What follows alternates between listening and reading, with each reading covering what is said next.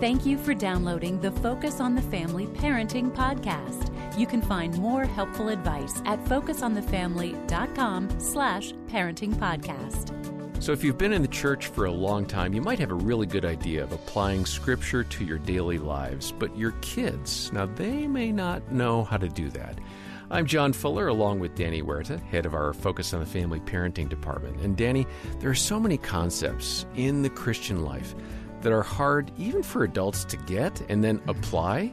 Our children, it's really hard for them, but it's our job as parents to help nurture them spiritually. What do you think about that? Well, many times we assume, there are assumptions on our part that, hey, we've talked about these things forever and it's just common day language. But you're absolutely right, John. Kids, especially creative thinkers, I found creative thinkers or really linear thinkers to get lost in all the words that are being talked about in different ways, right? A creative thinker may have all these pictures they start to picture that aren't even related. Yeah, fruit of the Spirit. Yeah, so yeah, that's like pineapples and peaches. Right. And and the linear thinkers are thinking very, very, so the logical thinkers, to think of a fish, right? Of a miracle. What does that even mean? What does a miracle mean? What kind of fish were they? Yeah. What fish? How did he do that? How did he multiply food? There's just so many things. But one of them that I've seen kids really get hung up on is grace. Mm-hmm. What does it mean to have grace? What does that even mean? We talk about things being graceful. So as parents, we need to slow down, talk through some of the words we're talking about, but also model them. And then explain how we're living out these things we're learning about. Yeah, that's especially crucial for grace because if you don't model it, you can talk about it till you're blue in the face, but you've got to model it if you really want your kids to understand it. Well, Dr. Kathy Cook had some really practical tips on how you as a mom or a dad can teach your kids biblical principles that apply easily to their daily lives. And let's listen in as she talks with Focus President Jim Daly. What I find, and it's so hard, is my boys usually want to talk at night. Mm-hmm. And I'm a morning person. Oh, dear. And I'm talking about they're back from seeing friends 10, 11 o'clock at night, and I'm going, really? And it's hard. I could barely keep my eyes open, but that's the moment, right? You've got to find the ability as a parent to engage. Thankfully, Jean is much more of a night person, so when I doze off, she can carry on the conversation. Yeah. Well, that's an encouragement to me that you put them first and you sacrifice for yourself. You sacrifice for them. You try. Yeah. We're not perfect at it for sure, but kids love talking in the dark. They tell me all the time that whether that be, and mostly that is at bedtime, and they like the dark, Jim, because they don't have to look into your eyes. Yeah. If they're going to tell you something that might hurt your heart. Well, I think of that. Mm. Yeah, and then kids also tell me they like the car for the same reason, which is another reason to run errands with them, or even to go for a drive in the country on a Saturday. You don't have to look eyeball to eyeball. Exactly. Yeah. Exactly. That really works for boys. Kathy, this integration of the fruit of the Spirit, this is Christianese, and I don't mind that because I'm a Christian, so I want to speak Christianese. But that idea that the fruit of the Spirit is love, joy, peace, goodness, kindness, these are great attributes. Absolutely. This is coming right from the heart of God. If you're of God, you will express these attributes if you're in me, basically. And how do we help our children to understand that? It's not just because it's virtuous to be humble. It's because God is humble. Yes. And we're made in His image. How do you help your children begin to understand who I am in Christ as a little boy or girl? I love that. We have to teach them who God is. Right. Some of us need to stop teaching what I would call, I don't know if I can say this. Say it. Irrelevant truth. So here's the thing. The whole Bible's relevant. The whole Bible is for us. The whole Bible is true. It's the inerrant Word of God, Genesis to Revelation. I am not saying that it's irrelevant. However, when I look at the counterculture, messy people, questions kids are having today about life, we have got to be teaching them things from the Scripture that matter to them in their circumstances. The names of Christ, the names of God, the attributes of God, the faithfulness, full of faith. And let me tell you a time in my life when He was faithful to me. And Jeremiah, last week, God was faithful to you. Do you know what I'm talking about, Jeremiah? Do you remember a time last week when God was on your side? And let Jeremiah go, oh, Dad, I remember now. Was that God? We have got to make the kids know that God was there in their moments, right? Help them make it personal. Absolutely. And that God, Jesus, the Spirit, He is for them. He is with them. He is on them. And its attributes, its names, there are stories certainly that we can share. I'm a huge advocate of the names of Christ, the names of God.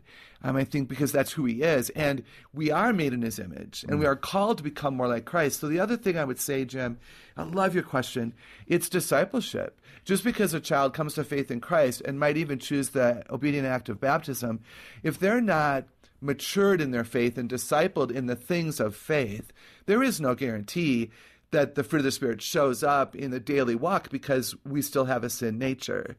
Right? Absolutely. And so are we teaching our dads and moms, carving out precious time to teach the truth? Is the Word of God open on a regular basis? Do they see us turn there when we have questions that we want answers to? Or is it just a Sunday morning, Wednesday night ritual?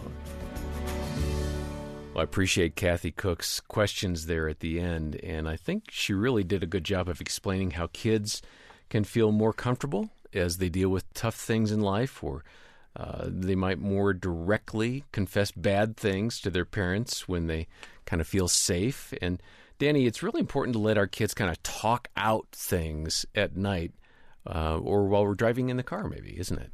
Yeah, I would even say talk in, right? Okay, what do you mean by that? Well, when you're the in on this is you're letting them in a non-threatening way into the conversation by not staring them down. That can be very threatening even for adults.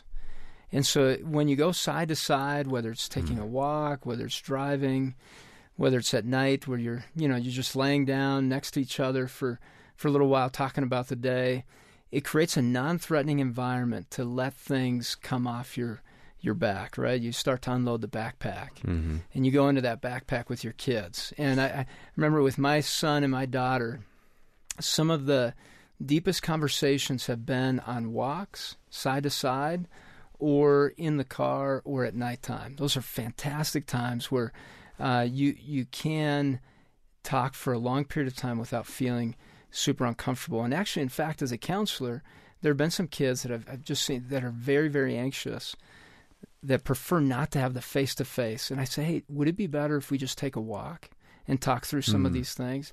And 100% they've said yes. John. Wow. What does it look like when they're not comfortable? What are they doing that parents might say, oh, that's a sign that maybe I should kind of take the pressure off? That's a great question. There are some that are a little more defiant. You can tell that they're defensive, they're blocking, but they're not giving eye contact at all. They're shifting, or in some cases shutting down. And I've told those guys, hey, how about we just take a walk, talk through some of the things that are bothering you. I'm on your team, and this seems to be very uncomfortable for you. So I point out what I'm seeing to help them understand what's happening in their world. And then we go for a walk, and usually they'll open up if I'm patient. I can't help but think a natural tendency is going to be, hey, look at me when I'm talking to you, right? Yes, yeah. Finger in their face. Hey, pay attention here. I'm telling you something important. And maybe some kids find that really uncomfortable. Oh, yes. And threatening at that moment, they'll shut down even more so. But if you say, hey, wow, it looks like this is a very uncomfortable thing for you, or something that you don't necessarily want to talk about, but we really do need to talk about this, and we need to unpack it. Let's make it as comfortable as possible. Let's go walk, and we can go side to side. Yeah. Let's see if that works. I appreciate that. You're diffusing the situation because you want the relationship with your child. That's what we've been talking about here today. And Dr. Cook certainly provided a variety of ways that you as a mom or a dad can connect with your kids and motivate them to reflect a godly character. Get a copy of her book, Start with the Heart, which we'll send to you for a donation of any amount today to Focus on the Family. Either a monthly or a one-time gift. We'll say thanks by sending that book to you.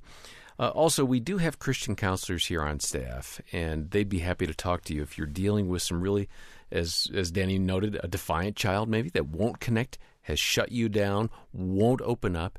Let us help you with resources and with that counseling team. Call to schedule a consultation or for details. All the contact info is in the show notes. Next time, more from Dr. Kathy Cook about how you can redirect the motivation for your kids from bad to good. And for now, on behalf of Danny and the entire team, thanks for listening to the Focus on the Family Parenting Podcast.